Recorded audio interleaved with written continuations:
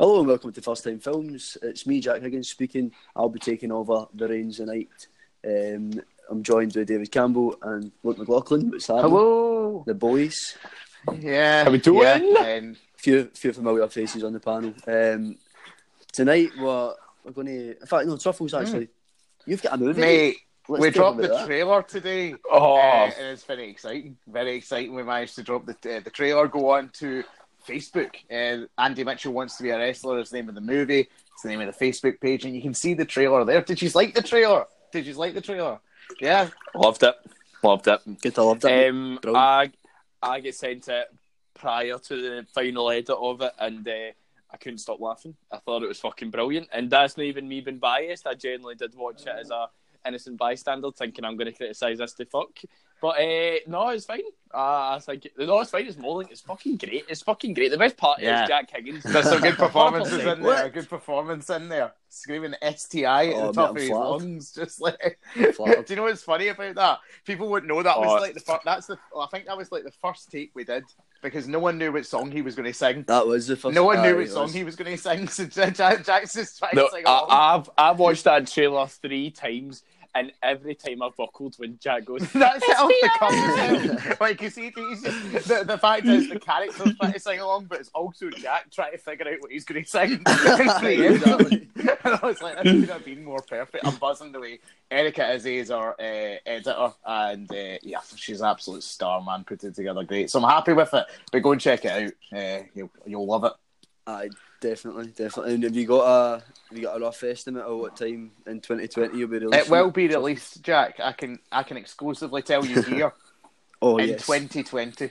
And I can tell you that much. That's all you can tell us. At least when the movie is finished, Jack. I am not committing to any specific date right now, but sometime in 2020, the first crop of people will see this movie.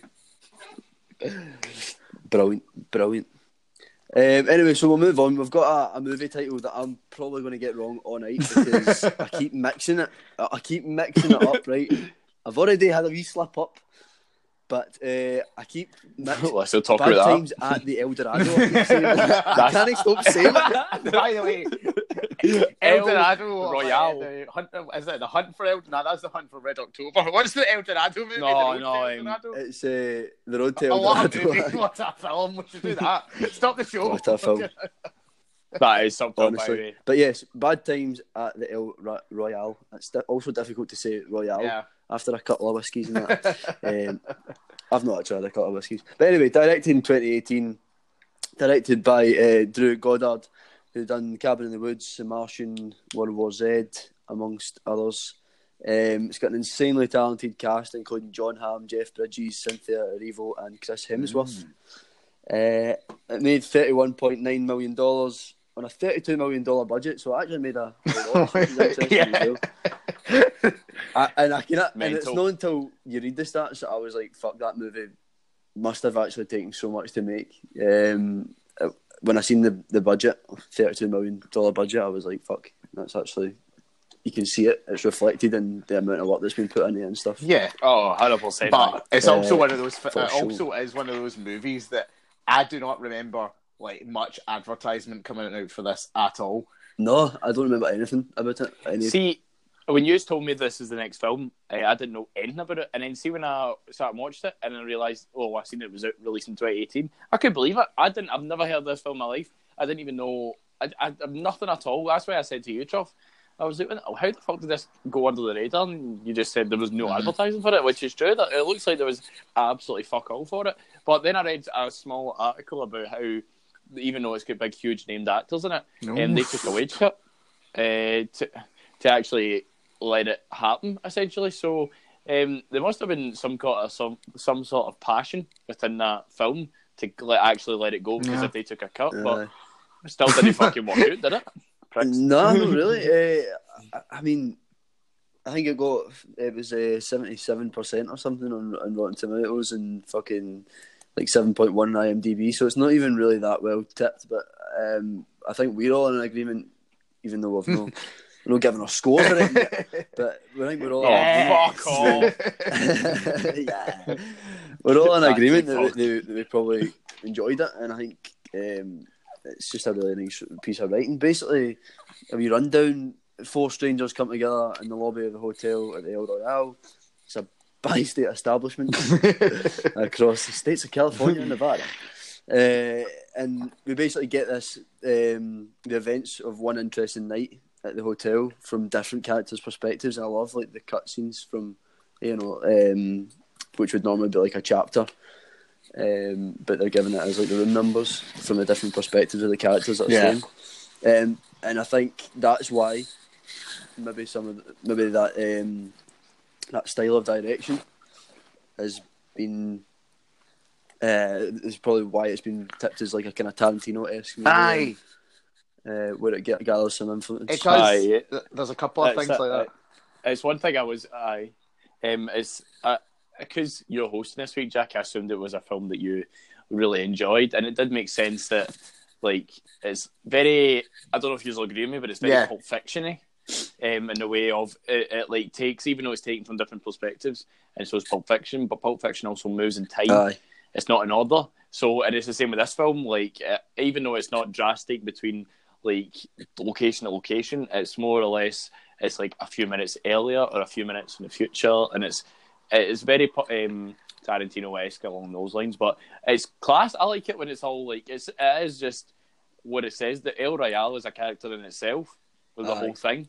And they just move about the whole hotel or motel, what the fuck you want to call it, Holiday Inn. Yes. Don't know. And it's class. I thought it was good, but there's a lot of things that I think were missing, or I don't know. Right. Need a wee bit push on it. But we'll talk about that later. The Tarantino comparison. I think there's another one, because one of the reasons that I suggested this show to you was because how much you really enjoy The Hateful Eight from Tarantino. We're a bit of a disagreement in that. Definitely. But it's reminds me of The Hateful Eight, sort of a one-story location, very theatrical. You know what I mean? What I like about it, it's very colourful as well. I love like style. I love the style definitely. In it. Like, it's like you say, it's the dialogue, it's the way things look, it's the attention to detail.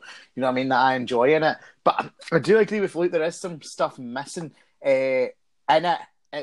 Yeah, I think that it reflects in the budget, though. I think it's because they were stretched from what they had. But, I mean, there's other things. I mean, I got different vibes off it constantly. But, I'm glad I walked in. Well, I'm glad I watched it, not knowing anything about it, because the shocks and the twists and the turns were surprising to me, and I wasn't shocked. But there was things that were missing, and it could have I think also, for me, it's just a tiny bit long. You know what I mean? Mm-hmm. Oh, no, I don't want to say it, but yes, 100%. I get cramps. Yeah, like it. It was like I had to watch it in 2 parts, and I know you hate it when someone does that, Jack. Like, it's a TV sometimes, but like, it's like 2 hours and 20 minutes. You know what I mean? I was just sticking this on as a late night watch, and like, I do think it doesn't justify at times going that length. Like, you could have easily done this in probably about 90 to 100 minutes. I think, you know what I mean? Trim the fat. Yeah, I think one specific scene we'll probably talk about later on is, and I feel like that just it gets stretched out as much as it could to just kind of flesh out a character a bit more when it shouldn't have. Like near the end, I felt it did go on a bit. I mean, don't get me wrong, it was like Once Upon a Time in Hollywood. Like, I enjoyed every bit of it, but I was still aware of the timing. I was like, right, it's getting so long here. Like, I felt that. Also, another thing is, Once Upon a Time in Hollywood came out this year, literally last month, or this start of this month, in September, and the comparison between this and Once Upon a Time in Hollywood is mental. Like, there's a lot of fucking parallels between them. Like, yeah, like the setting in general. Even the Hemsworth character, I especially that was Manson. Like, for a good, I was expecting that to be the reveal.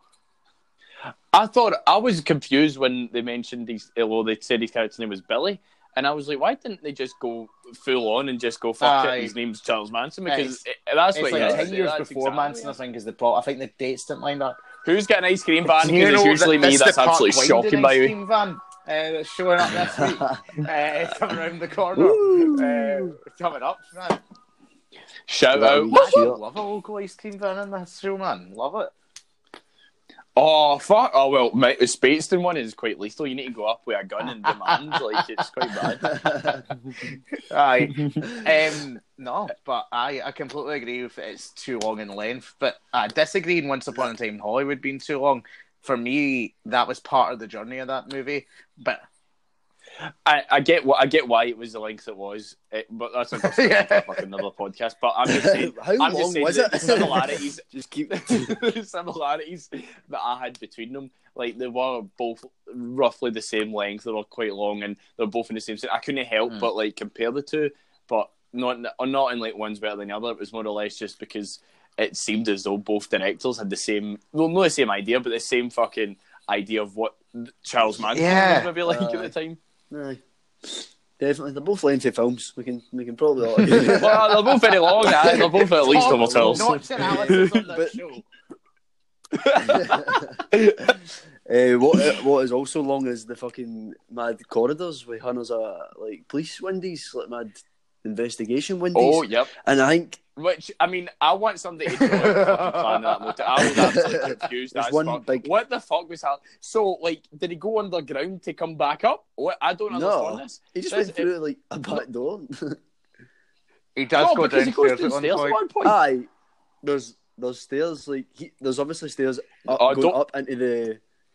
Right, so they've built stairs to go down to go back up. You're at it, Jack. You're fucking at it. On the outside, there's like these steps that lead up into like the lobby of the hotel. So that's obviously elevated above the rest of the rooms. So there's obviously right, you've got me there. There's needing to be steps to go down. Now we've worked out the blueprint for the hotel. Alright, I'm glad. Run time with the blueprint. Well, I've watched it twice, so wasn't fucking wasting my time, was it? Drawing out the blueprint. Right, so the concept in this hotel, you said, look, actually. Lovely use of the words. You said the hotel was like a character in itself. It's like New York. It was fuck up and don't start that again. Obviously, organisation like that's into fucking watching people and try to make money off it. I imagine, or try to blackmail people and stuff. Like I was constantly, again, as I said, I was guessing constantly as to like there's more behind this, but at the end of the day, it just sounds like a big pervert hotel, and it's hotel. Wondering what folk are like, similar to a Premier Inn. They just want to know what folk are up to. But like, it's so.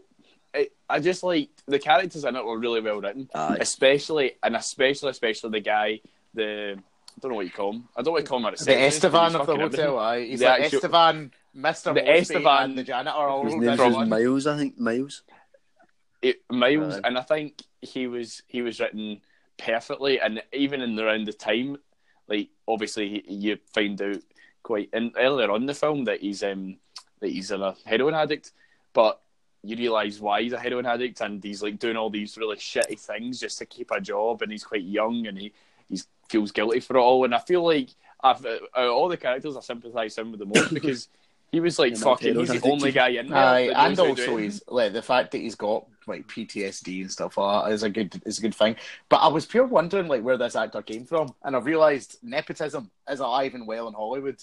His dad's the president in Independence Day, the actor. This guy's Louis Pullman. So what's he done? This guy's done nothing. I was pure looking at his Wikipedia there. I was like, why is he like literally got like 2 roles in the Stranger sequel and Bad Times at the El Royale? Why are they? Oh, it's because his dad's an actor and all. That'll be lying. That'll be. Well, to be fair to him, right? I think even at that, like if he's got in through blood, he's still done an absolute brilliant job in this film. I thought he was very convincing in the fact that he genuinely was. Like, he wanted to be absolved of his sins, and because he's genuinely, as soon as he seen the priest, he was like, you should be here. Did you think he knew him? I thought he knew him. He was like, do I know you, son? Jeff Bridges, it was going to turn out like was working with that organisation. You know what I mean? And that's how he knew him before. So when he's saying, "Oh, you should be here, Father," it's like, "Oh, like what the fuck are you actually doing here?" The way I took it was maybe Miles went to chapel or like had confession, and he feels like he's already met him that way. And that's maybe it. But I think... whose phone's gone? Somebody answer that. The house phone can go. I think that's the priest that's God's phone it's God. About the money, by the way. So, speaking of the twist about that he's not actually a priest, did you actually see it coming? No, he is a priest. No, he's not. He is. Did you watch that film? Not a priest. I kind of thought that, see, at the end there, like, did they not allude to the fact that, No, He was no. Right. He was pretending because the guy was clearly dying on the steps. We don't know what he done. Or do we know what he done? He was a bank robber. No, when he came out. When he came out of prison, see after he came out of prison. He came out like 2 days. He went straight. He went straight to El Royale. He went to priest training, and then he went to priest training. To the hotel. Got his shinies and went to priest training. Paid his $5. Priest training. It's a middle class sport now. See, the one thing I will say though is I never get a bad feeling about Jeff Bridges. I never do. I love Jeff Bridges, even when he's Obadiah Stone in Iron Man. I always have a good feeling about him. But see when he was what do you call that? Drugging the fucking drink when he was talking about the singer. Mm-hmm. And I was like, oh fuck! I thought he was dirty bastard, didn't you? And then she lamped him, and I thought, hold on. What is happening here? I thought she was like she. That was a brilliant scene. I thought there was a lot of the time I jumped. You didn't know what was happening. That's what I really liked about the film. You just never really knew what was around the corner. She was terrific as well. Actually, she was brilliant. And she's a Broadway actress. Actually, no. I'm gonna put my hand up here. I thought she was a pain in the ass. No, she's good. Our singing just get so annoying. She kept singing, and it was doing my head in. I was loving it, mate. I thought she had a lovely voice. No, she did, but I mean, she took it too far. It wasn't her choice to sing, but is it written in the script? I know, mate. In the script, look. True. Fuck the screenwriter. Cynthia Erivo's fault, if that's how you say her name. Apparently, though, the girl, the character that Lassie plays, actually is real. Darlene, she's based off Darlene, but it's like the Charles Manson character. It's like she's based off someone else who had the same experience. Wow. Or something like that, which is fascinating because I can't imagine this happening in a fucking hotel, motel hall. In real life. Anywhere. I don't even know if there's that's a the beauty of it. like this. I think that's what the beauty of the actual whole thing is. It's like Once Upon a Time in Hollywood. I know we keep using the comparison, but it's like it in the sense that just what if this happened? These four strangers, these four unlikely characters just met, and what would happen? And they all have serious motives. Well, most of them have serious motives that are obviously going to put events into play, put things in motion. Do you know what? Know what it puts you? See, when you put it that way, there's a lot of films like that. But when you say four absolute strangers put in the one room, well, not in the one room, this one area. It's there's a lot of it, like Breakfast Club. Again, the same kind of thing. It's just like different characters, all polar opposites in the same room. But I wouldn't say any of these characters are polar opposites. No, it's not even opposites. It's just their motives are all just so scattered. There's none of them have anything you could really pinpoint on them, and everyone's kind of hiding something. Do you know what I mean? Each person's hiding something of their own personality. See, when they talk about actors though, in hiding something, John Hamm is amazing at that. John, right? That's what I was about to say. We've not even discussed him yet. So see when he's obviously putting up this kind of salesman, pure dick, front, and you think he's just a mild racist and just a guy of his time, and then you find out he's I think he's a CIA agent or an agent, and then I'm like, and that's so class. And I thought, and then see when he gets shot, I was thinking, surely he's going to get back up, but I was right. That annoyed me as well because I was at first I was I hope John Hamm is not going to be like this for the full movie because this is going to get grating on me eventually. That pure salesman character.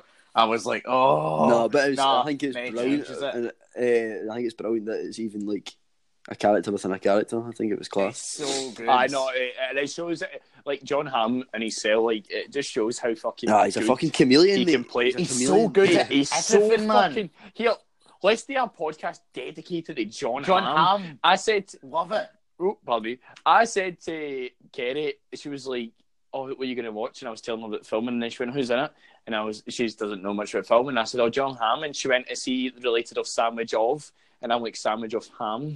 That's horrific. Jesus, man. No, it was.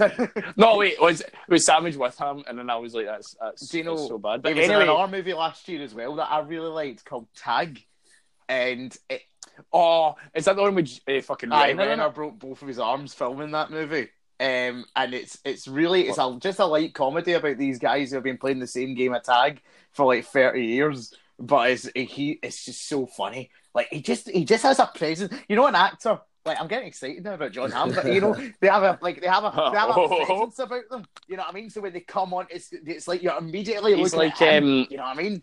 He's like, would you cry him, Harvey for Suits? Yeah. He's kind of got that whole presence. But then again, I've never seen Mad Men, but apparently fucking Mr. Hamm himself is pretty. Do you know who he'll be like? He'll be like Powers Booth. I think he'll be a Powers Booth. The presence Powers Booth that a Donald Sutherland has, like those classic actors who just like eat up the screen. You know what I mean? And you love just to watch them.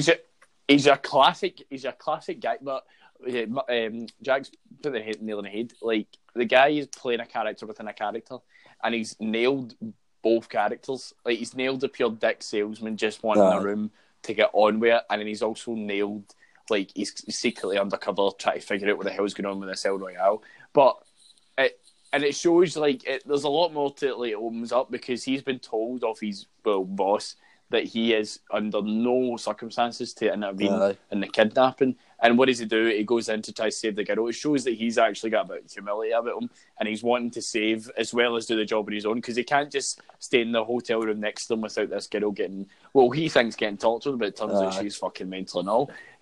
But it brings us on to the fucking girl and the whole. I know, but that's again, I know I keep just saying how fucking brilliant it is, but it's just like you just never at any point knew what was going to happen. Like I felt, see with the whole fact that it was hidden that there was some stuff between the two girls and that, but you would fucking never know. Like anyone who was in that situation who found themselves on the other end of that mirror watching that, would be like, I want to intervene.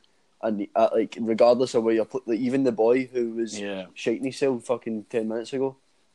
Is wanting to intervene in that, and is almost going to do something. But like the priest again is the only one with a kind of level head, but he himself probably deep down knows that, you know, he's the only one, strangely enough, because he's a priest. His front is, I need to help people, but in this case, he's probably like, nah, this is the last thing we need to do. Because do you know who played the priest's brother who gets shot at the start?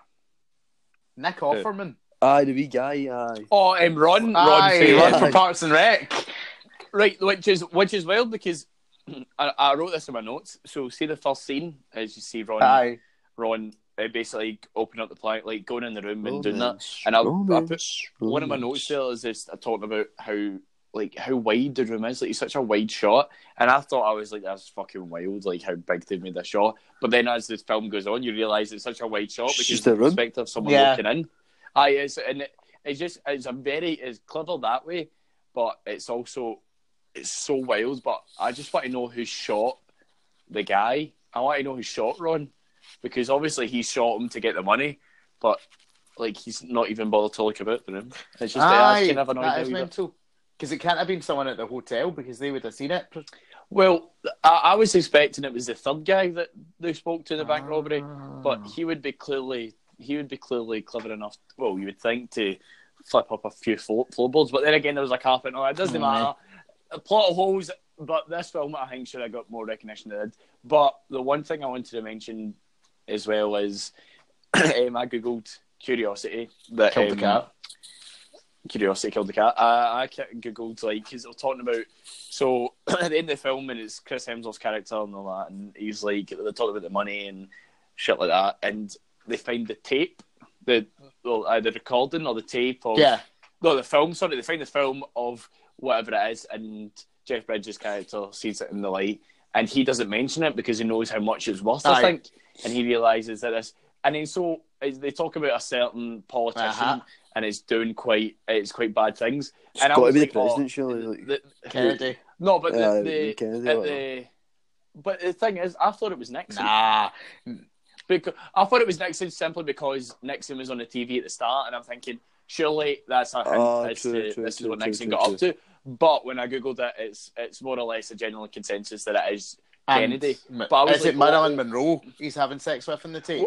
Does it say? No, that's not mentioned. It just says that it's Kennedy. Hooking up. Because I'm obsessed with that conspiracy that Kennedy and Marilyn Monroe had an affair. I think it's fascinating, and that's the reason people are saying that she got killed by the CIA, because she was having an affair with the president. And I would love, in my head, the take that would was be class. Kennedy and Marilyn right away, because like I'm obsessed with that story and that conspiracy to begin with. You know what I mean? But I just think that would be like, that would be so interesting. You know what I mean? But I think we should talk about Hemsworth's character. Jack, go for here. So Hemsworth's character, do what he's do best. So he's I suppose he is Charles Manson again, like from Once Upon a Time in Hollywood. Here he is again. Like Charles Manson, fate. Yeah. He's really creepy. What does that stand for in real life? In real life, yes, right, thanks. I don't think. Who are you talking about, Hemsworth or actual Manson here? Well, I don't think we can give. I don't think he's any credit. I don't think he's He's not in the film. I think this van is that a Perdusi? That's a Perdusi jingle. That's them leaving, I believe, or they're coming further into the street. But do you want me to get anything? Would you a live ice cream bag? You know, live. Yeah. Ask him about Hemsworth. It's much. I've got absolute Marvel fatigue, right? So when I see Hemsworth, I'm thinking, or I'm not thinking Thor, but like he is a good actor. But see his American accent, it's shocking. It is absolutely shocking. And like as Thor, he's fine because he's doing that. I've heard that. I know, but I think it's still shocking. Don't get me started on accents, mate. I need to do a Peaky Blinders accent. Peaky Blinders episode. Mate, he's doing the Peaky Blinders review for TV straight after. So tune in for that. But I agree. Who's segue? Because accents usually annoy me if they're bad. Like I can't. Gangs of New York. I love that movie. I can't stress this enough. Honestly, fuck. Like Hemsworth's accents, like you can. I know it's always forced if it's not your natural accent, but you can tell he's not struggling, but he's clearly trying to be Manson. But I think that scene, what I was talking about earlier on, see that scene about the roulette? Yeah. I think that scene dragged on like fuck. I think it just went on a bit too far. You think so? That's probably the scene I would have cut as well, to be honest with you. But really, that's I think it was good, the scene itself, but I think it just went on a bit too long. Like it was a lot of padding, and I know they're trying to fit in a lot more. But I think it was Hemsworth trying to, like, he was flexing his muscles, basically like, I'm going to roll this ball and you're going to get fucking shot. But he was just pushing it. I think they could have shot him. I like that scene in itself, though. I like that scene. I would have cut the stuff like the stuff they showed from the actual like cult camp. You know what I mean? Like I didn't want to see the girl fighting with someone. No, I think I would have kept that in simply because it shows. This is basically like they would show the audience. This is basically Manson. It did clear up the whole reason why Rosie and her sister were there as well. Yeah, that's it. Like she was obviously like brainwashed by. Like, but it didn't make me scared of him. If I didn't know exactly what he was into, it might have made him more of a compelling character. Because I openly disagree with you here. Look, I actually thought Chris Hemsworth was really class in this. I loved his body language. I loved that he thinned down for the role. You know what I mean? It showed his commitment to it. I agree with you that way. See his whole body language, like it. But I can obviously try to be Manson the full time, but I didn't believe it. Yeah, you know what I mean. I felt like it was just a job. It was a forced kind of job. But also I didn't believe he wanted the money out of it. I didn't believe anything that what he was saying he wanted out of it was actually what he wanted. But I think that's the point. When he died, I thought the same thing. But for me, that was a positive for me. You know what I mean? It was in the same way that I didn't believe the Joker when he was telling me his stories in The Dark Knight. You know what I'm saying? I see you that way. That makes more sense. But like, see the whole like, see when he died, like he's in the fucking cover poster of the film, and I feel like he only got a total of like 15 minutes, 20 minutes screen time, and then he got fucking shot dead. Oh, was it shot? They did that with when Scream was coming out. They had Drew Barrymore on all the posters, and dead in first 5 minutes. No wonder, by the way. She's absolutely shocking now. But can we talk about something? For me, the standout surprise of this movie was Dakota Johnson. I thought she was great. Oh, she was good, though. She was compelling. She was sexier in this movie than she was throughout 50 Shades of Grey movies. All right, she actually looked like a competent actress, which I know shouldn't be like a compliment. You know, anything else I've seen her in before, I've been so bored with her and thought, you're just dragging this down. But seeing this, she was like actually exciting. I was all for her. I thought she was great. Aye, Dakota aye. Johnson. I thought I don't know. I was with her the full time. You know what I mean? Like I don't know. Like I don't know what to say. Pretty standard, pretty basic. I don't know what to say. No one feels as strongly. I don't know what to say. Yeah, she was absolutely there, and God bless her. Good for her. Like, you know what? Keep going. But I mean, you could have put Andy in that role, and I'd still be like, right? I don't think she done. I don't think she brought much to the table. Put her lass in any pair of the jeans, and Truffles will just have a fucking meltdown. Yeah. But any guy. Right, there we go. Cowboy boots and a fucking pair of the jeans, and Talk to me. Right, okay, we'll move on. she was actually dressed a bit like Trish Stratus. I'm not going to lie. Mate, maybe that's it. A little bit of the bubbly. That might have a little bit of the bubbly. Do you know I know. I've not spoken to Andy about this. I'm howling at that part, and I've got nobody who's even seen it around me. it's like A little bit of the bubbly. The big WWE, his competitor AEW, that's just started up, had like their second big pay-per-view, and it was for the AEW title, the first person to hold it, and Chris Jericho won it. And so he's going backstage, just like in a YouTube clip after it, you're mocking everyone. He's like, "Hi, do you like that, Young Bucks, huh? Like that, our champion now, huh?" And he's like going back, "Oh, what do we have here? Oh, we've got some crisps. Oh, that's fantastic. Aha! A little bit of the bubbly." No, he never said crisps. He said chips. He said chips. He didn't say crisps. Turns around, goes, You're lying. You've just lied to us. "A little bit of the bubbly." It's hilarious, man. So funny. I was the same as you, Jack. I don't know, it's been all over Twitter and I do what I said, but then Kyle said to me, he was like, "A little bit of the bubbly," and I was like, "Oh my god!" I know Kyle's love it, man. Kyle's right, and he's fucking, he's gifts in that, isn't he? Infiltrated pop culture. Infiltrated pop culture is what it's done. Chris Jericho, what a guy! And then he had his title belt stolen. In real life, the next hours after that, apparently he got a taxi to like a local steakhouse, and he left the wrestling belt in the taxi, and someone stole it, and they're like searching for days for this belt, and I'm like, the taxi driver obviously has the belt, but apparently he didn't. So I said WWE storyline. I was really was the taxi driver comes out and he's holding a fucking mystery here. It was hilarious. Anyway, back to the point at hand, Jack. Jack, what are we talking about next with this movie? I can't even remember what we were talking about there. What did we just finish? Basically made our way through the cast. We haven't really even spoke about Cynthia. I don't think we've touched on the story at all. Hasn't got her dues, if I'm honest. I thought it's just because she's on Broadway. Oh, as soon as Jack sees someone's been nominated for a Tony or even sniffed a fucking theatre, he fucking loves them. Well, she actually won a Tony for The Colour Purple in 2016, so well done. Oh. There's Jack flexing once again that he knows about the Tonys. Loves a Tony, man. I know fuck all about Tonys, I just fucking research stuff. This is it's like Jack with Tonys and Jack being Captain Planet. He says he doesn't, but he really is. Big, huge musical. Love Jack's got his own. Jack's got his own theatre microscopes that he just goes to, and he's like, "Oh, there we go," looking at the front row. You know what I mean? A little bit of the bubbly. Oh my goodness, man! No, she was good, Jack. I appreciate it when someone can sing. Yeah, and I think the talent just goes a long way when someone comes from a different background and like steps into it. You know, Harry Styles, mate, you done it piss poor, mate. Cynthia Erivo, See, you're saying that you would have preferred Cynthia to play Elvis than Harry Styles. No.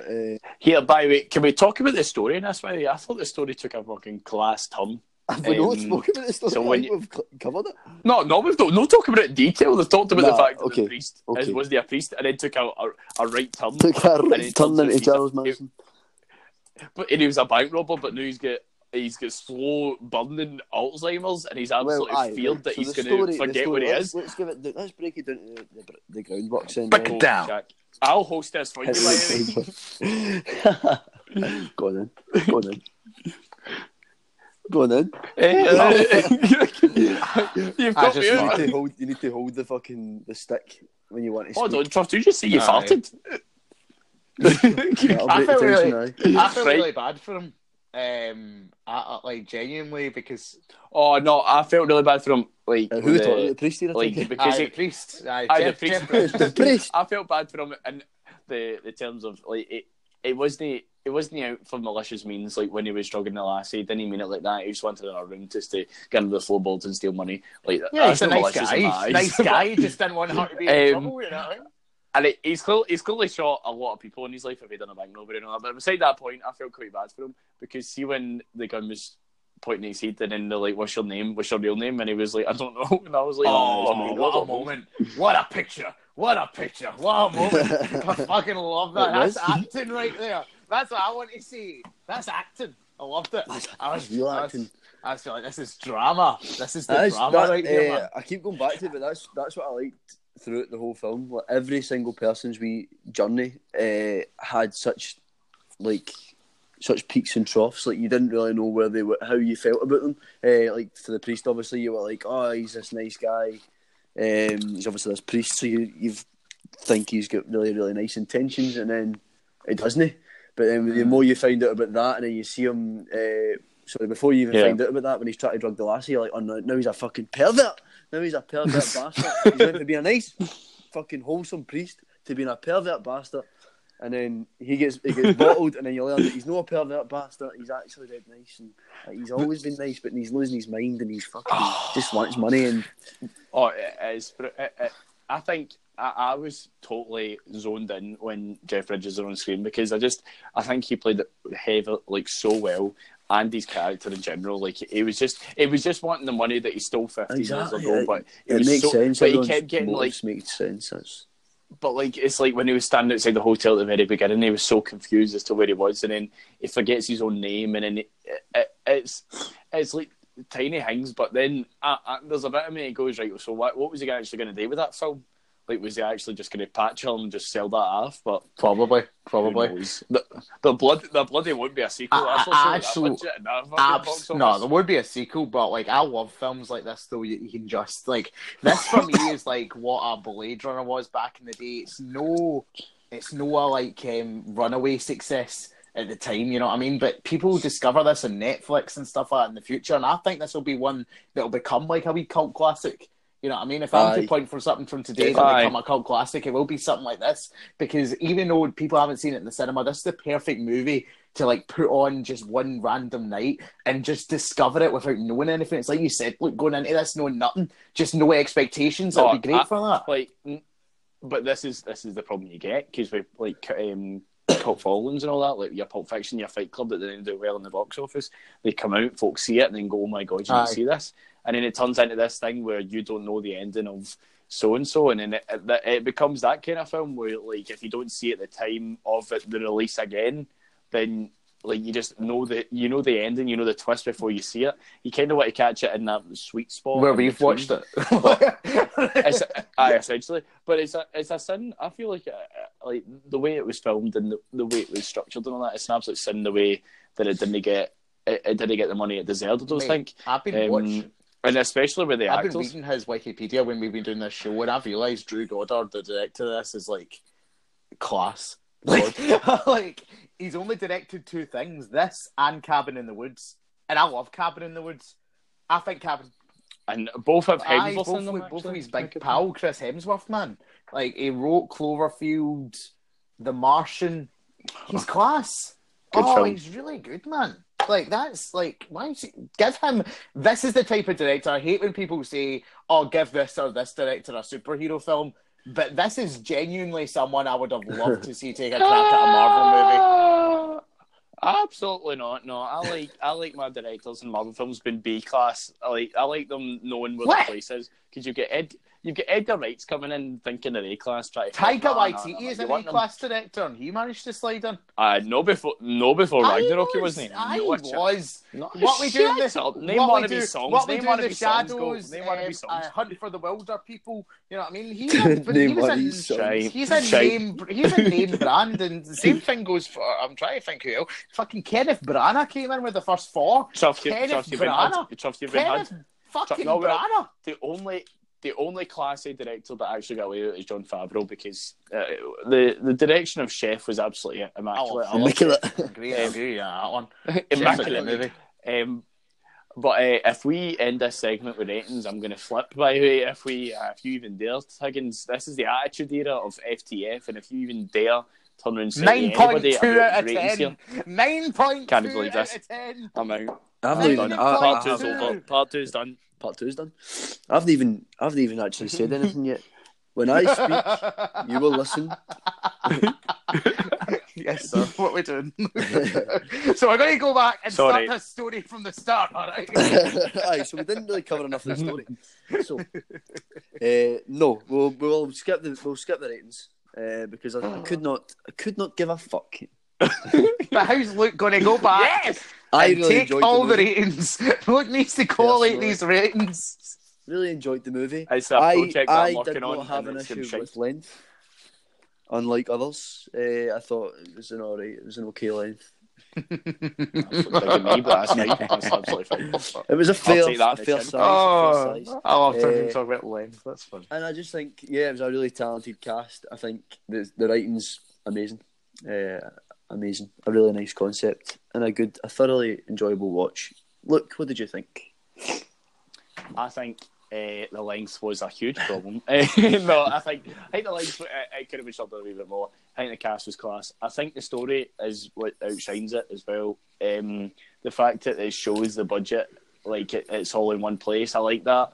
It's like Reservoir Dogs and like Hateful Eight and stuff. I've not seen Hateful Eight, but I know it's like it's just in one place and it's central. I like that kind of film. It just shows that they can do so much more even without moving.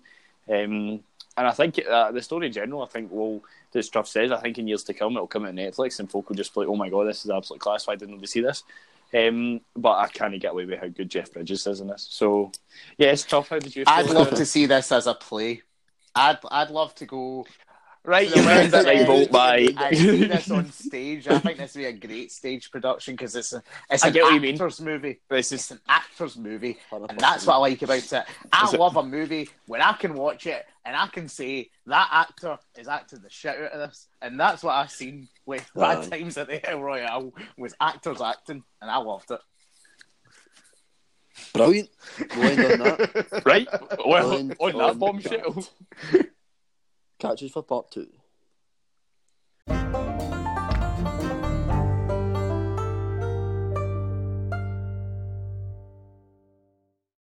Hi guys, Truff here. Don't forget I've got a film.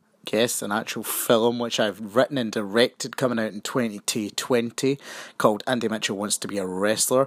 The film stars two of the first time films, Panel and Nikki and Jack, who will both make appearances in it. The trailer for that movie drops this week. So make sure you head over to the Andy Mitchell Wants to Be a Wrestler Facebook page and go and check that out. Give it some love. Thanks very much, guys.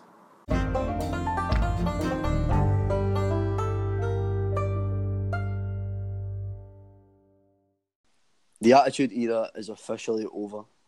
And Truffles, you can take charge for here. Pish, shite. Nicky's not here to actually help us out here. This is pish. I've fought hard to get Truff away from the hosting duties, but we're in debt. We're fucked. We're liquidating, and I can't handle it anymore. Do you know how bad this makes me feel? Like I've always tried to be nice. You know what I mean? I've always tried to be good to people. Right, okay. So basically, we had a show months back in a concept that we were doing regularly for a while called Pitch Battle, and I think it's safe to say everyone loved doing it. Don't we? We enjoyed the pitch battle. It's good fun. Very fun. So we had a pitch battle event where, for some godforsaken reason, Rachel was crowned champion at that event. Through people, I think you'll find that came second. People having to leave to get the train. People keep kicking up fusses. People backing out. It was a total mess, right? But I've been trying to get her back on this show for months now, right? To try and defend that title, all right? To make it legitimate. Unfortunately, she is not interested in pitch battling anymore. All right, she's not interested in it. Fucking boo! She will always be our first champion. However, just like Finn Balor with the Universal Belt, he had to we're going to have to vacate the title, and we're going to put it on the line with two of our regulars, two of our best pitch battlers, going head to head. It's Nightcrawler himself, Jack Higgins, against Captain Borderlands, Luke McLaughlin. Going head to head. We're going to do it. We're going to do it best 2 out of 3 in the way. I'm hyped as fuck. I'm hyped as fuck, by the way. That's absolutely done me in.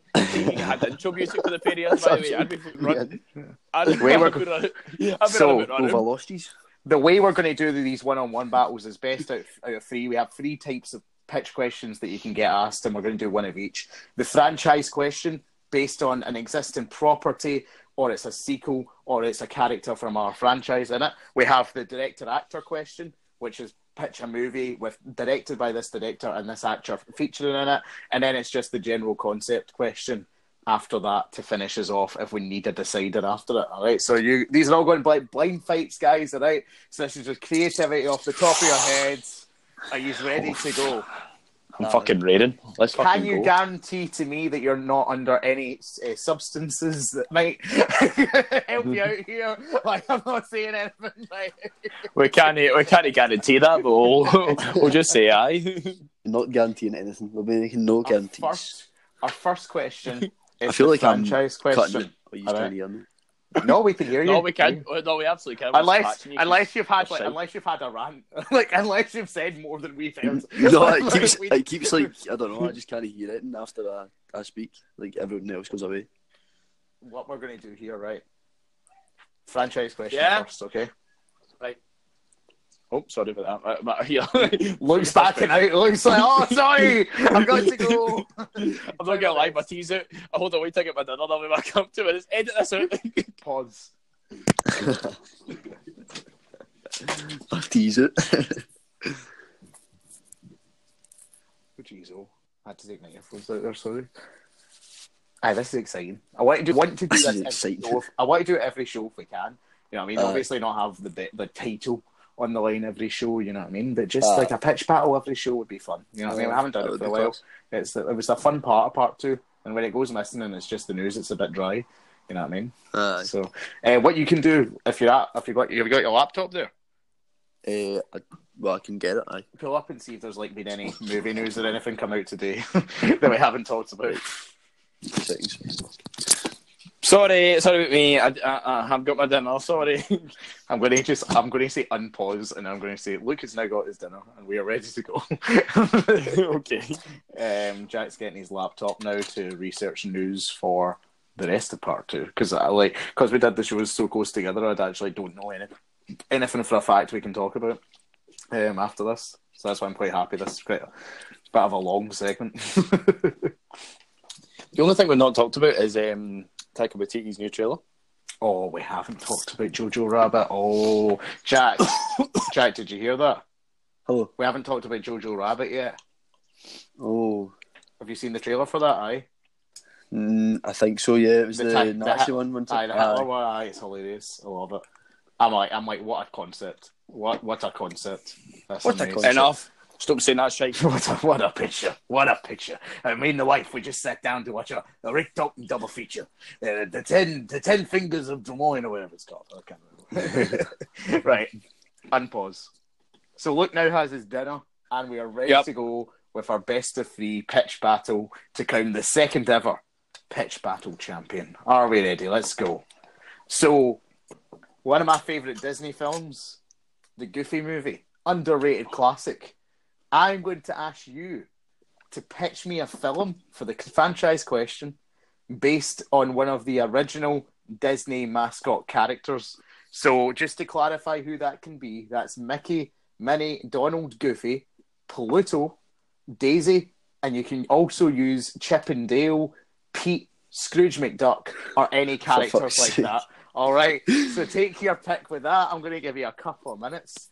While they're running that down, I'm going to let you think. Big Disney fans growing up, guys. I'm absolutely solid. I'm absolutely huge. I'm so confident. I'm still eating my dinner. You've got an idea right away. My stream band just came round as well. I'm actually going to go out and get an XP battle jacket, sit and thinks because he's a fucking love the trash talk. Love the trash talk. Bear in mind, you can bring in if you want people who would voice the characters, directors, and all that. These are things that you can bring in if you like. You know what I mean?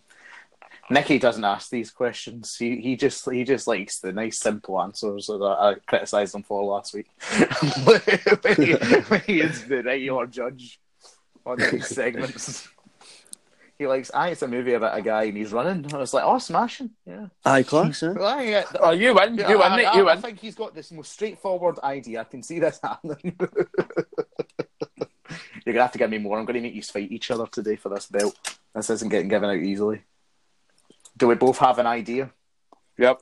Roughly, aye. Right. I'll come to... For the first round, I'll go to Luke first. All right? Luke, give me your pitch. My pitch is, right, it's about Pete. So for those of you who don't know, he's basically the polar opposite of Mickey. Huge, fat, not well liked within the Disney cinematic universe. Yeah. So Pete, he's got sick of constantly, year after year, getting totally outshined by Mickey. Right. He's thinking, I can't be arsed with this anymore. So he goes out his way and he tries to do good deeds, but Mickey seems to still go through. Mickey still seems to get the praise. So Pete decides, fuck it, I'm going to Looney Tunes. So Pete goes out his way, who's voiced by John Goodman, goes to Looney Tunes, causes absolute anarchy. He becomes the hero of Looney Tunes Warner Brothers. They can't believe it. Mickey is absolutely raging by this. Mickey then turns aside. So everyone's going, Mickey, what are you going to do? You're going to save him? And he goes, I can't save him, he's in Looney Tunes. Because Mickey has no power in Warner Brothers, he doesn't, as we all know. Yeah. So Mickey goes, you know what, I'm going to go in. Mickey goes in, and Pete's an absolute hailed as a king. Bugs has came up to him, and Bugs goes, we need to stop Pete. He's out of control. And Bugs and Mickey team up together to take down Pete within Warner Bros. Looney Tunes. And then the whole end battle is the Disney characters and the Looney Tunes characters coming together to take down Pete and his army. Who's Pete's army? I need to clarify this. Oh, shit. So is it just all the villains from each, aye? Well, I was going to say aye, but I've got absolutely no clue. The guy with the guns and Looney Tunes. Oh, the wee Martian guy? Oh, no, the wee old guy with the ginger beard, aye? Both of them fuck it. Aye, yeah. Wait a minute, the big chicken. Right. As well, what you call him? Big chicken. So it turns into a big, huge battle between the both of them. And at the end, they Is both that realise that Disney and Warner Bros. Are better off together. They make a deal, and it's a $500 billion deal. Right, let's eventually stop. They can make So that was a great pitch. I'm going to ignore the last 10 seconds of what you just said. Absolutely, let's do that. Jack, you've got to, this is Look at that was brilliant. That's difficult. that's difficult to top in this first but round. I'm certainly going to give it my best shot. Give it your best shot here.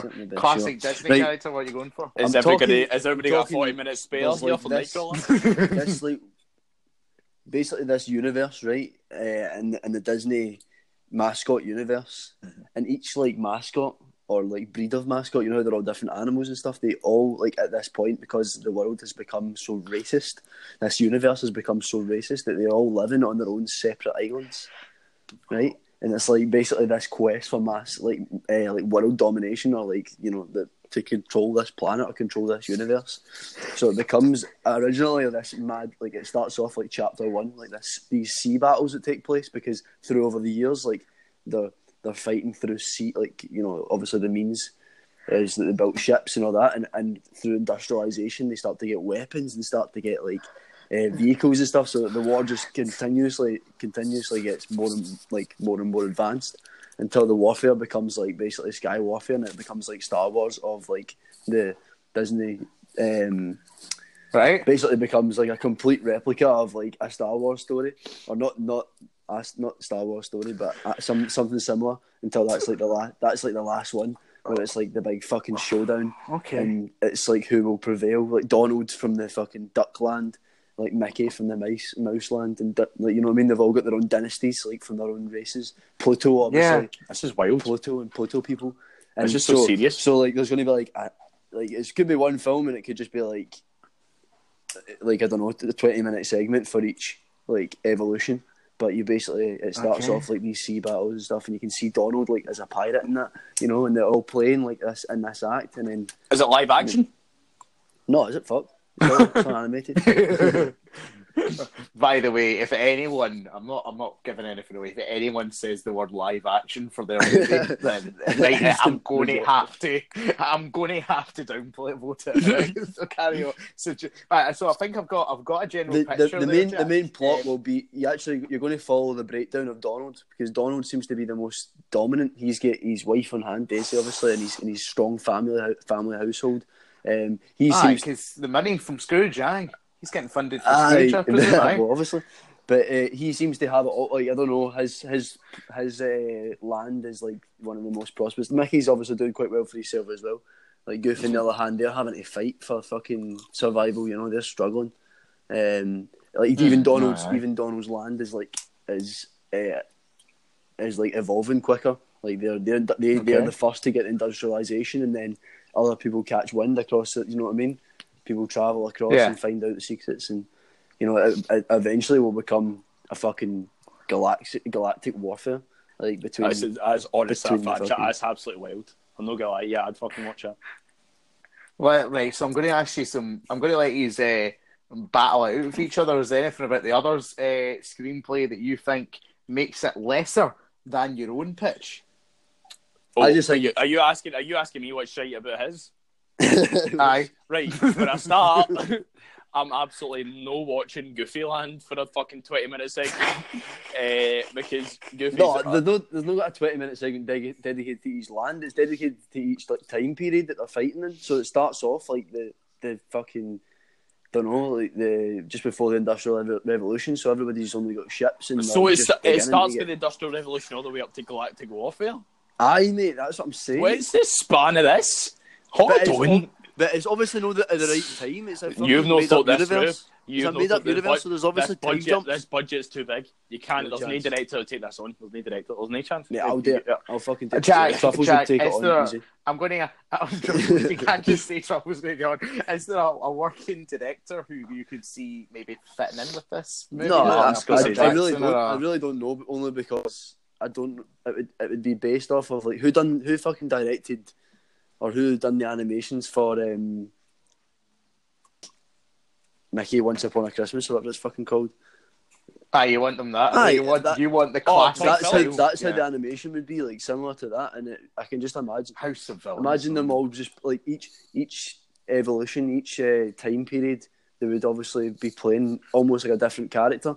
So like, he would be the captain of the ship in the first one, like this warship.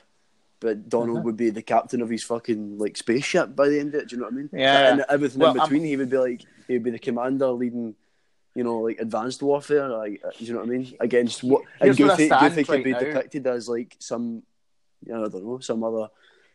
Where I stand right now, Jack, I'm like, because we're pitching a film here, and right now it sounded like 4 hours. So my mindset going into this last little bit is that Luke's script is a bit tighter because it focuses on this one character's journey. But I still giving you a chance to come back at his script right now and convince me wrong. So what would you say is wrong about Luke's Pete movie idea? It's not even necessarily wrong. It's just that, I mean, for one, where are you going to get the rights to fucking cross-platform like that, bro? Listen, mate. What a point. Listen, I'm going to make an absolute valid point right here. It's been done before. It can bloody get done again. It's been done. It can be done, mate. That's a good point. The fact that it can come back. Back then it was... Right, we're going to remake Sonic the Hedgehog, but fucking... like Mickey Mouse. Okay, let's calm down by the let's think about what we're saying here. Right? Let's just have a wee think about what we're Don't dig your hole here, mate. Don't dig your hole here. No, the only thing I would just just say that, yeah, well, okay, maybe the crossover has been done, so it's maybe not as fucking dramatic as you seem to think it's going to be, which was the gripping point was, there's going to be this big crossover and it's going to be, but that's like, it's been done as well. Like, people have seen the crossover. Like, are you telling me previously with the 15 seconds Bugs and Mickey shared? Pete is always going to have like that storyline. That's always been his storyline. But you're going to make him like overcome. But that. Have you never? Tell me. If you're going to make a movie about Pete should be the hero. Pete should actually like. Who are you to say that Pete should be the hero? Who are you to say? No. The hero in this. You're basically putting Pete up on a pedestal just to make Mickey the fucking winner again, when it really should be Mickey's had all the glory this time. Friendship is the winner again. Friendship and partnership is the winner again, because two companies have to come together once again. Pete is not evil. Pete is not an evil character. He's just absolutely is. Saying, no, he's you, fat. You he's huge. You said he was fat and huge and unliked. That's what you said. Disliked. You did not say. Listen, I never wrote the character of Pete. I'm just basing off the basis of what I know Pete on. Okay, guys, final thoughts from each of you. Luke, your final thoughts first. Luke's a floozy. What's your final thoughts? Summing up everything we've just discussed. As much as I like Jack and all the rest of it, his idea is absolute dog meat. No,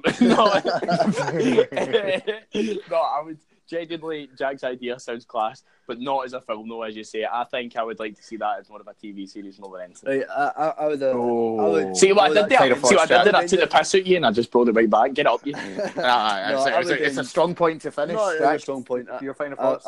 I think I was a bit under the cosh with your pitch, to be honest. And although I'm not admitting defeat, I certainly understand you getting the victory. Right, time in that one. By the way, all right, see if you came back in your final thoughts there with a strong final. It was a lot closer than you thought, because I thought Luke had it completely in the bag, but then it was when you brought out the facts of the company, and then Luke came back, it's been done before, and then you said it lessened the impact. I was like, that's a good wee knock you got in there. But see the point about Pete should be the hero in that movie. What you said, I was actually 100% behind you. But just because Luke came back at the end there and said what I thought was because I think your idea was really creative in its own right, and exactly the type of thing I'd expect for you to turn everything into a race war in your movies and shit like that. I was just like, here we go again. I was feeling like, you know what, it was a very inventive, crazy idea, but I think Luke was right. Just too much, not a condensed down story. So the first round point has to go to Luke there, but a better battle than I was thinking. All right, a better battle than I was thinking. So we're going to go to the director-actor question here. All right.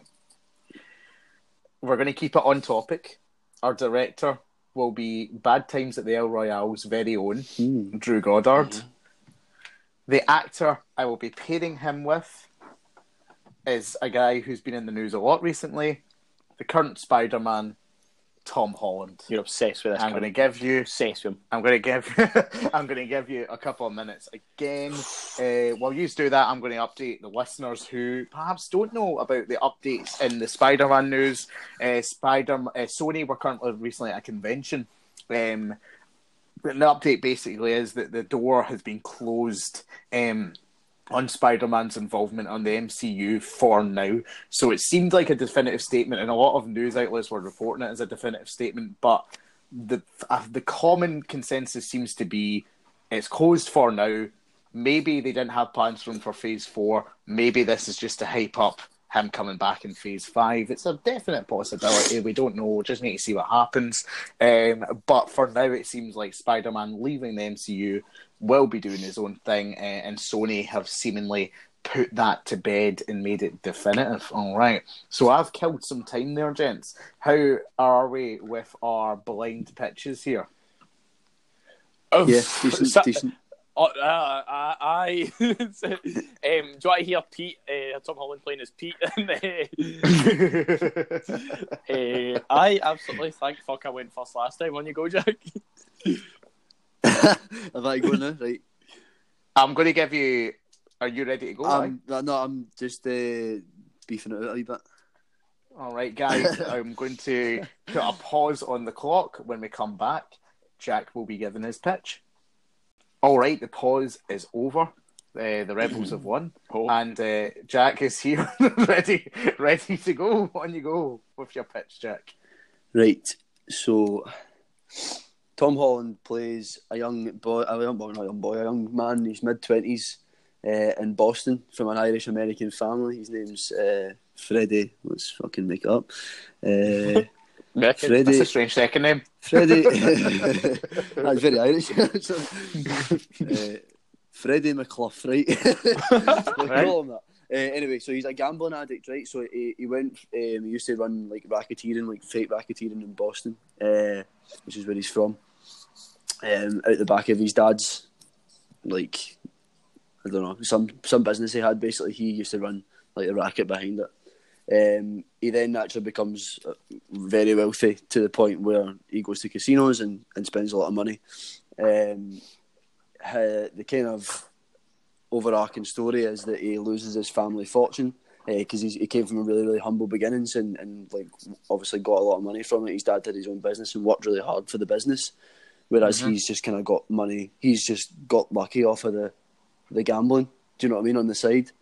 But you know, all in he in an attempt to basically chase back his losses, he uses his family's money, business money, blah blah blah, and loses it all. And he then has this, like, obviously serious altercation with his dad, and he beats up his dad and puts him in a coma. And then he basically, like, it's just him trying to like win back some sort of respect from his family, of trying to win back money. Like, obviously, like his means were obviously always gambling, so he obviously chucks the gambling and tries to find like another way to do it. And he uses his number crunching because he was a really, really smart guy, obviously, and was kind of illegally gambling and illegally like counting cards, all that kind of stuff. So he became successful at that. So he uses his number crunching and also a bit of good luck that he obviously always had, to kind of finally win over his parents and stuff. Win back his the love from his mum, and his dad ends up being alright in that as well, which is nice. But so it's a happy ending. It's a kind of nicer ending, but it would be like the idea behind it would be what's his name? Fucking Goddard. What's his shops? Drew Goddard would want to create like this really, really bleak scenario for this man who seemed like he was on top of the world. And loses everything, and not only loses the money and everything that he was riding high off of, but loses kind of his most valued thing, which is the respect of his family, which he was really close to when he was younger. His sister had an accident or something, which brought them really close, and maybe she died or something. So he was, constantly kind of. He was working for the business. He was doing all the, you'll see the kind of flashback scenes early on in the film, like to him working out the back of the dad's shop as the racketeer. It's like Bad Times, and he's going back in time and stuff like that. So even though it's sinful the acts he's doing, like the betting and all that kind of thing is maybe seen as being the darker side of the business. He still worked hard for it. Nice. And then when he gets, obviously, as I said, once he gets too big for his boots and he's minted, he doesn't, he kind of forgets where he came from, if that makes sense. But he uses the number crunching, as I said, to kind of, earn a decent living, get the money back for the family, support the family, and then it's quite a nice ending in the fact that. But as I said, I wanted Drew to kind of create this scenario where it seems like Tom Holland. I feel like he'll act really well, when he's like under all this like insane amount of pressure. I think I can see him like at his wit's end with the pressure that his mum's putting on him, and his dad's obviously was putting on him. And then his dad, as I said, he snaps at his dad and he punches fuck at him. And do you know what I mean? And then nice. I like it. I'm in on it, and I like Tom Holland for that role. Yeah. Like the sort of conflicted, giving him a good acting performance. There, we'll talk more about Drew Goddard in a minute. Look, I'm going to come to you for your pitch here, though. Right. Here we go. So, just a bit of backstory here. So, Drew Goddard, he's the two films we were talking about previously. So, there's Bad Times, The El Royale, and Cabin in the Woods. Let's keep that in mind. Let's keep those juices flowing, shall we? Right? Keep going. Okay. I'll write that down. Okay. Right. So, you've got Tom Holland. Tom Holland is a struggling drug addict in his 20s, funnily enough, the same as he can only be about 20 and fucking all his films anyway. We're obviously going to make him addict, right? But the film starts off right, and it's Tom Holland. He's taking his ski mask off with the holes in it, and he's just shot someone in a bank. Folk are screaming in the background. He can't believe it. His eyes are all bloodshot. It looks fucked, and you think, what the fuck has he done? The gun's still smoking. Then it cuts. And it's a few years later, right? A few years earlier. And it's him, and he's a drug addict, and he's going in and out, and he's doing petty crimes, and he's fucking horrific, right? But suddenly, like, he's doing all these petty crimes to get by, to do what he can, and then you realise throughout the film he's doing these things because he has a bipolar kind of personality going on. He's torn between two people at the moment, and currently when he's in his drug addict form and he's so high and he's trying his best, he's getting by just to get a wee bit of just that next hit, and he's got this voice in his head, and as the film progresses that voice becomes louder and louder and louder. The more he takes, the more drugs he takes, it just becomes more apparent, and it takes its form on his left shoulder, and it seems to be a very miniature sized Tobey Maguire on his left shoulder. Tobey Maguire is sitting on his left shoulder telling him all these things to do. Oh, stab her, get her purse. Oh, punch that baby's face and get her purse. Wow. And as he goes through life, he's just becoming more and more, and Tobey Maguire becomes more and more powerful with his left shoulder. As the more he spins into this hole that he's in, and then he goes home and he gets a phone call one night, and it turns out it was his sister, his little sister, has suddenly became, she has got terminal cancer. No, sorry, I brought it back. No, sister, cancer. No cancer. No, she's not getting terminal. She's not terminal yet. Okay. No terminal. Okay. It still has no cancer. Okay. So it's no terminal yet, right? So she's got cancer, Got it. and you can tell from the distance phone call he's been distant from the family, and they just want to tell him just to let him know, because it's looking like within the next 6 weeks to 2 months that she'll die, and it's horrific. But they can't pay for the treatment, so he goes, "Oh fuck it! If I can get money from a hit, I can easily just go clean and just get the money to get her help, right?" So as Tom Holland's fucked up state, Tobey Maguire's telling him, "No, fuck her, yeah, you never around for her anyway, fuck her." And he's like, no. So he starts doing the same things again, but it's like he's trying to do wee jobs here and there, and he's helping folk out. He realises that Robin's not the way to get the big money. He's just helping folk out, getting here and everywhere, working in shops, delivering papers, delivering milk, and he realises there's actually a world without drugs and all that. And then on his right shoulder suddenly becomes this new voice, and it suddenly becomes this new apparent voice. Jesus. And it turns into Andrew Garfield. Andrew Garfield's telling him Andrew Garfield. Andrew Garfield. Andrew Garfield on his right shoulder.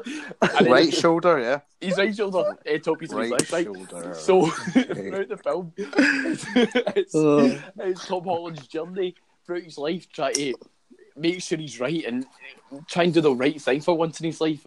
He's been always bad. He's always had Toby on his left shoulder as inspiration, but now he wants Andrew. He wants Andrew to be there. So Andrew and Toby are constantly arguing in each ear, shouting at each other. All right. So how do we get to the shooting? So basically, he brings all the money to the sister, and the sister's like, the sister's called Aunt May. I mean, May. Sorry. Sister's called May. Right. And she's like, "Oh, this is great." And they're suspicious how he got the money, and they don't want it. And then turns out he sees the bill, and it's still another $5,000 short. So he goes, "Oh, I don't know what to do. Don't do." Toby pipes up. Toby stabbed Andrew in the face, and he's like, rob a bank. And then he goes in. He puts the gun to the lassie's head, and Andrew's shouting, "Don't do it! Don't do it!" And he shoots, and then it cuts to black as a twist, and the two, Andrew and Toby, disappear from his shoulder, and the police are behind him, and he's like, "Fuck." And then the two police officers that are arresting him are Tobey Maguire and Andrew Garfield. Oh, cuts to black. And then the Green Goblin shows up. So the most important question I have for you right now is Tobey Maguire dressed like his emo phase in Spider-Man 3? Well, that's for your that's for okay, your that's my interpretation. Two pictures I have I have a lot of questions about. I think the best way to ask it is just ask these questions to you, Jack. I'll come to you first. What about Drew Goddard's style or previous films makes you think that it's best fitting for your idea compared to looks? Well, that's what I was saying about the pressure that I would want to put on him. So a lot of the scenes would be quite dark and quite gritty. I don't know why, but I do have this image of like I don't know. I've created this sort of Irish American slum in my head in Boston, right? So like this idea that I don't even know what time it would be set in. It's not really. It doesn't seem modern to me, to be honest. There's like still racketeering going on and stuff. So I was thinking maybe even, like he was kind of young. He's in his 20s or something, or in the 1920s, or you know what I mean, or shortly after the First World War or something. I'm not sure, something like that. Maybe where there's money to be made from opportunity like this. Does it look similar to Bad Times at the El Royale? Is he going to still have a sort of similar filming style? Well, see the idea. I see the Miles in this and Bad Times at El Dorado again. Royale. The idea that like see the pressure that he's like. Well, his acting's brilliant in it, I thought, but the pressure that he seems to be under. That kind of like constant, like just he's so fucking sorry for what he's done. You know, that way he's like wanting to confess, continuously wanting to confess. After so it comes sort of a third into the film where he loses the money. After you see him obviously his upbringing and the relationship with his mum and his dad and stuff, you see that and he loses the money and it becomes like this massive guilt. Like he's like he knows that the only way he can really make it right is by getting at least some money back because he's fucked it basically, you know. And I like the justification, like because his dad, he put his dad in hospital and his dad will obviously be fucking raging and his mum's raging about it and blah blah blah. But it was his dad that set him up for that job. His dad got him into gambling and got him into the racketing, and do you know what I mean? So then. Can I cut you off just now because I'm basically ready to make a decision? Oh, what the fuck? Unless, look, you can give me because I like your idea because it's funny, right? But there is no way. Well, let me just run through the points I've got here. All right, so there is no way that anyone is going to cast the three of them in the same movie because for the same reason that you've put them in the same movie, they're all Spider-Men and everyone's just going to be talking about that. Tell me this right now. Would you go see this film? No. Would you go see this film? Yes, but I'd see Jax as well. Right, exactly. So get fucked. So the sister having cancer was one thing, look, but see when you called her May, now I couldn't help but think that there was a distinct. That's random. That's just random. That's just a random. Oh, so I said the sister mine dies and all. That's no fair. That's why I said it was the terminal. It's a twist. Let me explain my answers. Right, so because Jack's sister dies in his, I'm going to have to go. No, let me. Right, fair enough. Sorry. Right, this is always going to down to the wire anyway. But let's be honest, right? So I'm going to explain my thought process, right? So basically, mate, I was actually fearing for winning that there until you started bringing it Tobey Maguire pish. Like, I was certain. See when you were talking about the fucking schizo personality and that, I was like, oh no. I was going to. There was a whole other route. I was going to be like, but people always. If I'm a producer, am I giving money to a schizo thing so people can be like, no, we shouldn't be making movies about this? You know what I mean? Like that would have been the only hit back I had. No. But like to be fair, right? My thought process in that is Tom Holland. You can't help but think Spider-Man anyway. But Drew Goddard. The reason why I mentioned the whole two films at the start was because the twists in it, they're not big twists, they're twists nonetheless. So the twist at the end, the fact that even the two cops are always going to be there in the back, and the fact he's cancer, you don't know if she survives, and it's a total twist and turn, and it would be as colourful. It would be colourful when it was Andrew Garfield talking about life, and then it would be bleak and dark as it is in these previous films when it was Tobey Maguire.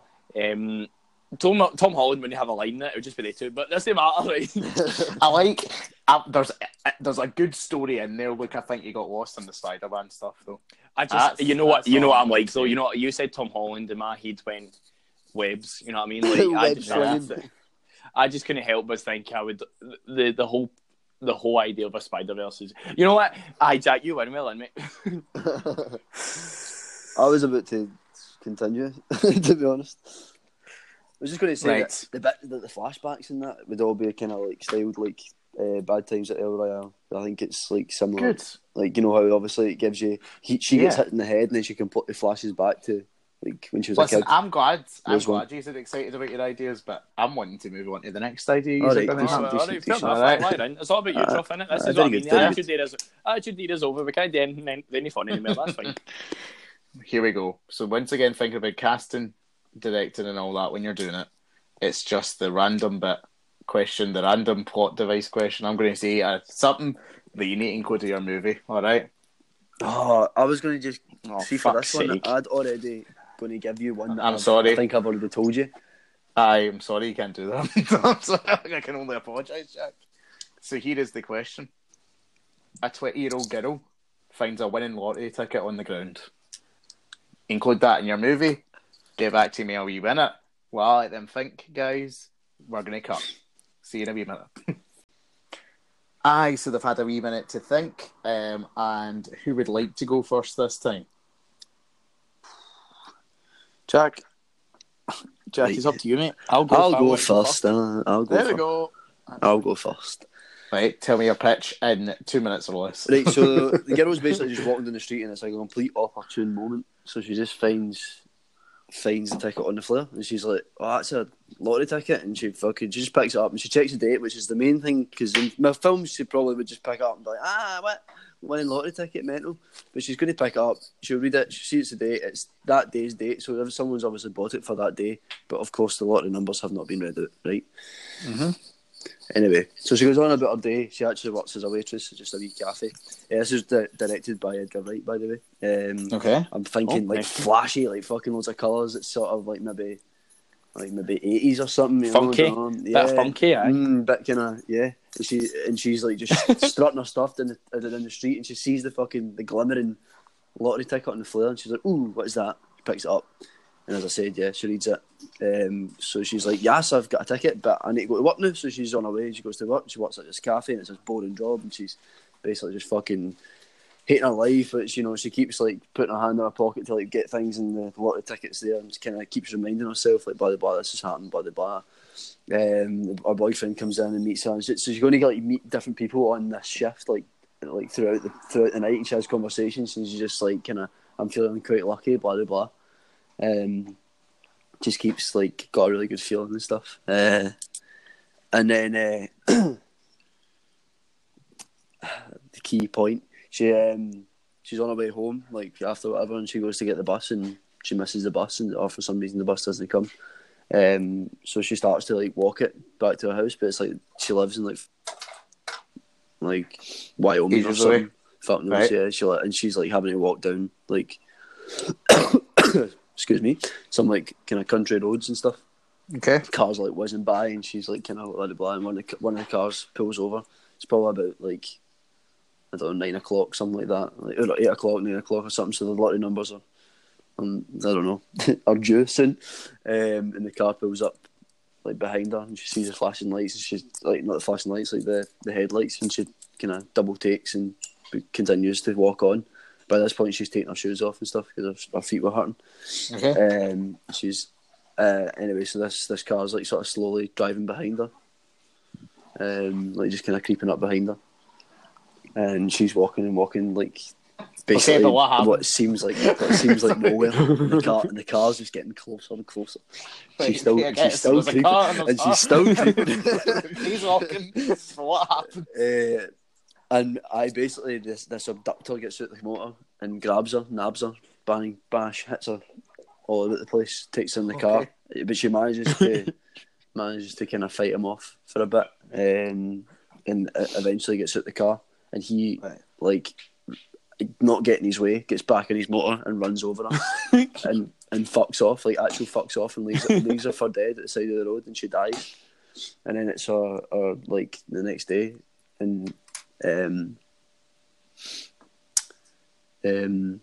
no, it's not the next day, sorry. It's like obviously that night our family are in, like watching the lot. So for you timing this. This is shocking. Is this the end, Jack? Is this the end of the movie?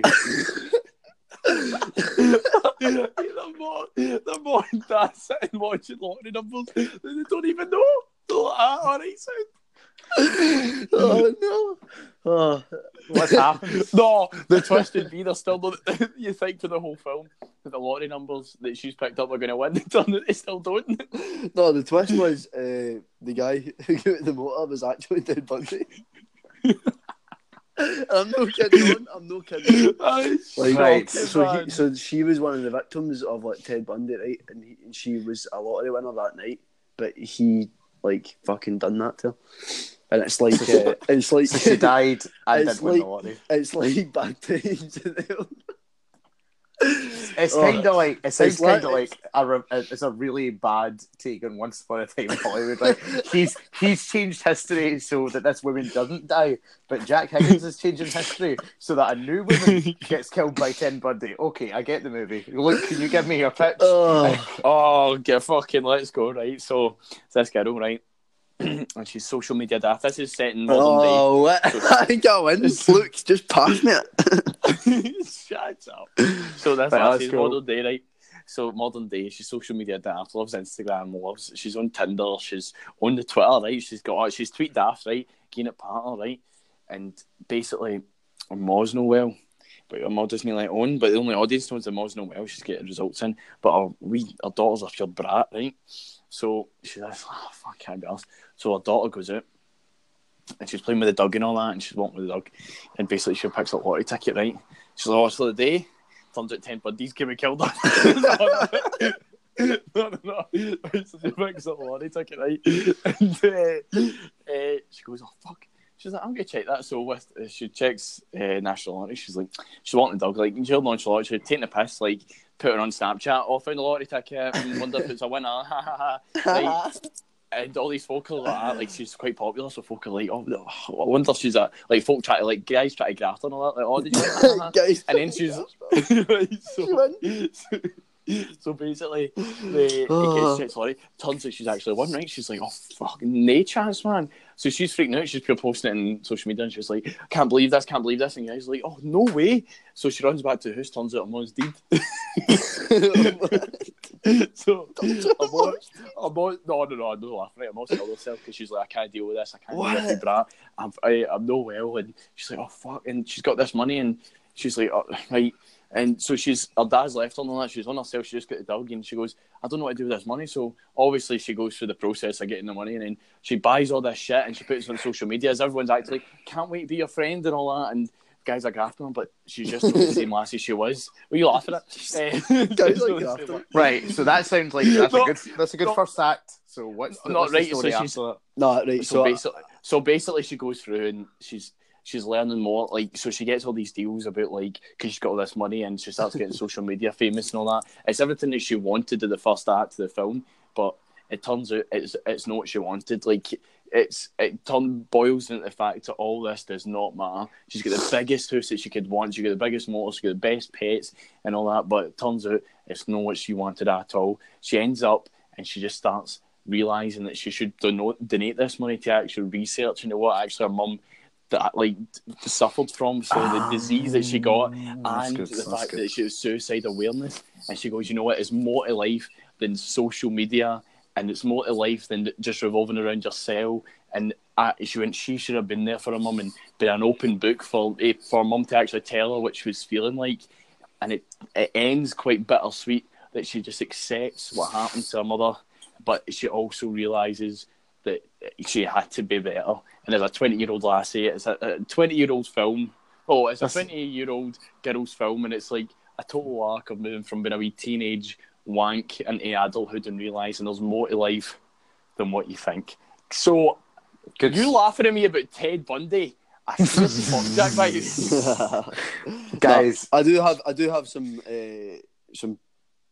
changes to make about mine, to be honest. Okay, I'm on 3%, so can we make it? I don't want a car creeping in a girl for 5 minutes again. No, well, that's not the point. That was the longest scene in the film, right? But only to create suspense. But my original, I kind of took it a bit too far because I got a bit carried away. I thought it would be quite funny to put a wee Once Upon a Time in Hollywood spin on it. Basically, so happening. Basically, she was going to pick up the ticket and she will die. But I had this plan that she would be like buried, and they would like no one would ever know. Like, you know, that way, like they would obviously, the coroner would do the inspection and blah blah blah, and everything would be done. But that lottery ticket would have, like, I don't know where she put it, but she put it in like the threading in her jumper or something like that. Yeah. Or like in like kind of like the inside pocket or something, and it was just never ever like whatever. She was even buried in the same clothes and stuff, and it just was buried with her. And it would be like a nice film, obviously, like, and respect to this lassie who was well loved in the community and well loved in her work, as you've seen, like from the people that she spoke to and the aura that she was giving off. Nice, but it was kind of like that money just died with her, and she was unlucky to be lucky. If that makes sense. Is that the name of your film? Yeah, that's it. Love it. What's the actress? Who's the actress in the lead role, Jack? You have 10 seconds to give me an answer. 10 seconds. Yeah. Fuck it. I'm going to give it to that. What's her chops? Dakota. Dakota in this. Dakota. Oh no, mine's is 100% going to be what's that lassie? Lily James. Well, Lily James would have been mine, but Lily James is already the fucking in Baby Driver, the woman that works at the cafe. So I had that in my head. So I didn't want to say it. Mm-mm. I have to say, Jack, yours sounds a bit short. Yours sounds... The plot of your movie is she finds a lottery ticket, goes to work, leaves work, gets killed, lottery ticket never found. Aye, that is brilliance. Luke's movie... And Jack, this is a judgment. I don't want you to make any mistake about it. This is my final say in the matter, okay? Luke's movie has an arc. Luke's film is a film, alright? Your movie is 20 minutes of a movie. His movie is 20 minutes and then Ted Bundy appears. And while it's been a great fight, the first fight was very close. Second fight, Luke fucked up. This one, give me a fucking break here. You've not even given me a chance. You fucked up, alright? And I have to give the Pitch Battle Championship to Luke McLaughlin. Oh, yes! I'm disgusted. If you came back, you said, I gave you a chance to change it, I was like, I'll let him change his pitch. If How did you not like it? Because it was too short. It's too short a film. It's not too short, mate. I'm telling you, listen.